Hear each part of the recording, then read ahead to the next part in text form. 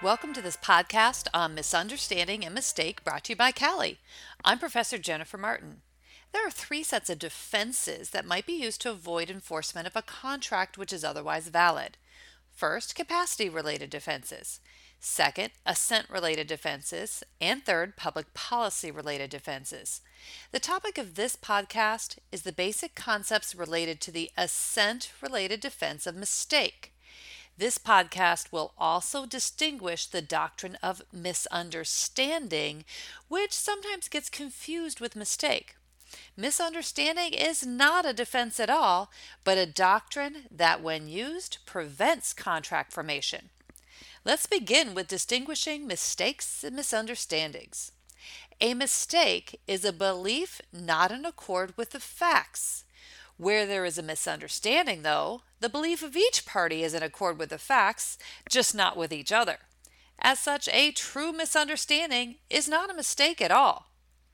The well-known case of Raffles versus Wickelhaus is a good example of a case of misunderstanding.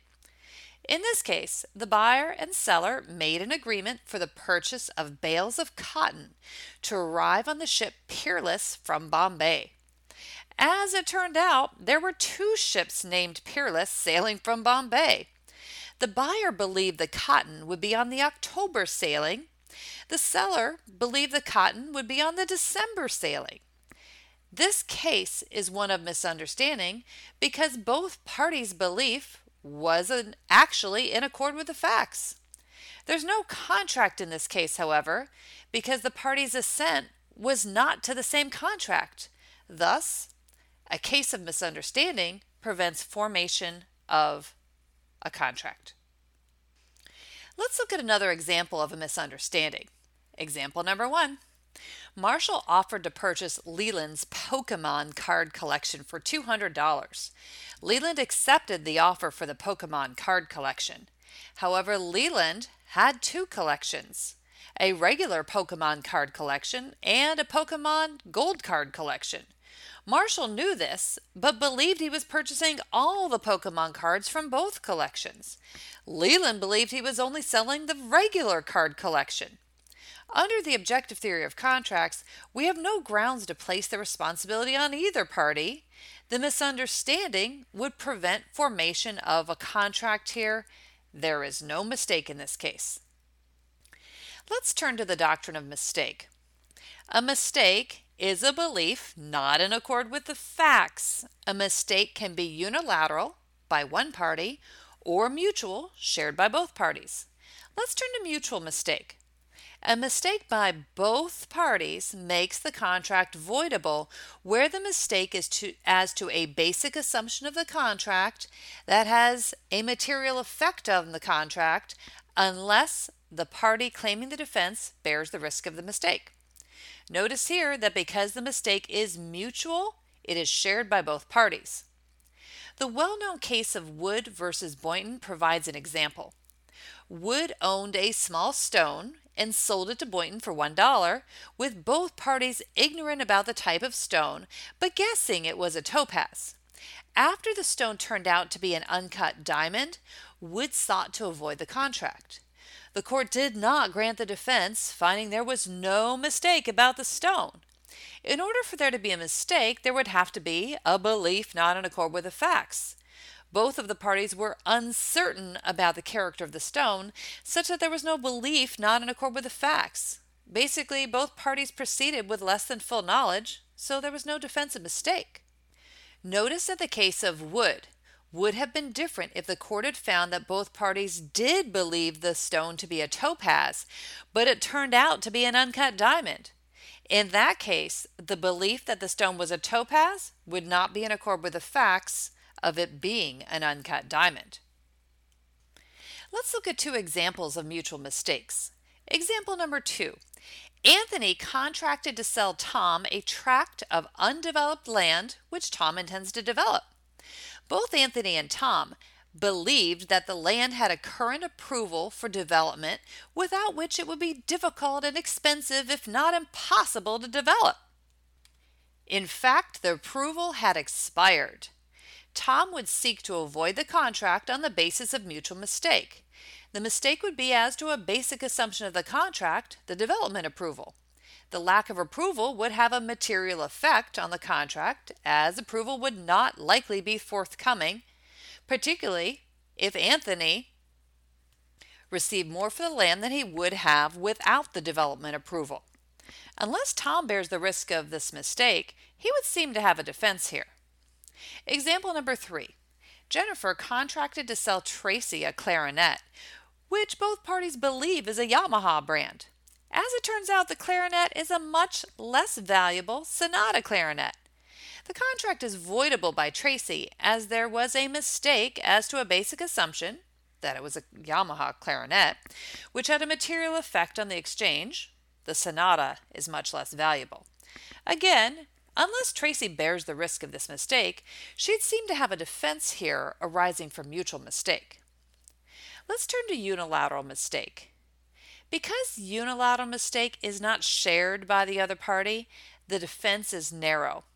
A unilateral mistake is voidable as to a basic assumption on the contract that has a material effect on the exchange, and the party claiming mistake did not bear the risk, but only where one of the following two additional things are true. 1. The contract would be unconscionable, or 2. The other party had reason to know of the mistake. Most often, cases of unilateral mistake arise from clerical or computational errors or some type of misconstruction of the specifications under the contract. Unilateral mistake does not protect a contracting party from mistakes of judgment. Let's look at some examples of unilateral mistake. Example number 4. Joe, a blacksmith, sent a proposal to Harry, a general contractor, that he would do all the metal work for Harry's project for $54,000 if Harry accepted within a reasonable time after the main contract was awarded.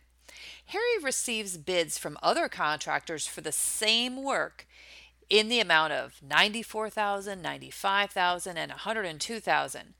Harry uses Joe's $54,000 figure in preparing and submitting his own bid, but before the bids were opened, Joe realized he had made a computational error and called Harry to revoke his bid.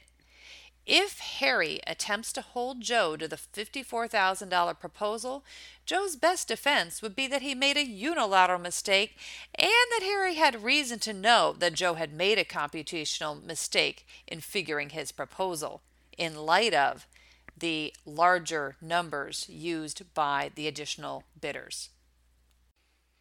Example number 5.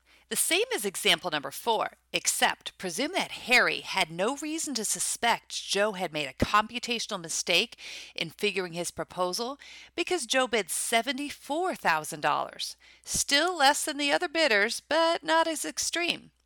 Presume further that Joe, if he performed the project for $74,000, would sustain a loss of $10,000 instead of a profit of $10,000. Joe might still argue a defense of unilateral mistake, but could only prevail now if the court determined that enforcement of the contract would be unconscionable. Example number 6. Again, the same as example number 4, except presume that Harry had no reason to suspect Joe had made a computational mistake in figuring his proposal because Joe bid $84,000. Still less than the other bidders, but only slightly so. Now presume that Joe, if he performed the project for $84,000, will break even on the job rather than making a profit of $10,000. While Joe might still argue a defense of unilateral mistake, his case for proving unconscionability is much weaker as he will not break even on the job. Before we conclude, it's helpful to know if a party bears the risk of a mistake. In mistake doctrine, we allocate the risk due to the presumption that sometimes a party can protect itself. A party bears the risk of mistake in 3 situations. 1. The risk is allocated to him by agreement. 2. The risk is allocated to him because he has only limited knowledge, but treats the knowledge as sufficient.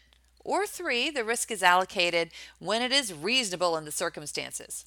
For instance, in the case of Wood versus Boynton, it might be said that both parties bore the risk of the mistake, even if we presume there was a mistake, because they knew they had limited knowledge with respect to the true character of the stone, but did not seek certainty as to its character prior to making the contract. This is sometimes called conscious ignorance. Let's look at an example of allocation of risk by contract. Example number 7. Recall example number 2, where Anthony contracted to sell Tom a tract of undeveloped land. Suppose the contract specifically disclaimed seller's responsibility for development approval. Now, it seems that Tom bears the risk of the lack of approval, and he would not seem to have a mistake defense in this case. At this point, you should be able to explain that a mistake is simply a belief that is not in accord with the facts, which is why the misunderstanding doctrine is not a mistake, because each party's belief is in accord with the facts, just not with each other. You should also be able to identify and explain the two types of mistakes: unilateral mistakes by one party and mutual mistakes shared by both parties, as well as when each will afford a defense to a contract. You should also be able to explain when a party might bear the risk of a mistake due to allocation of risk by contract, by conscious ignorance, or by other circumstances. I hope you've enjoyed this podcast on misunderstanding and mistake. Laudables are produced and distributed by CALI, the Center for Computer Assisted Legal Instruction. Find more Laudables at www.cali.org/laudables. Send your question and feedback to laudables@cali.org. That's LAWDIBLES@CALI.org. The Laudable theme music is Ask Me No Question by Learning Music. Laudables are for educational purposes only. Please seek an attorney if you need legal advice.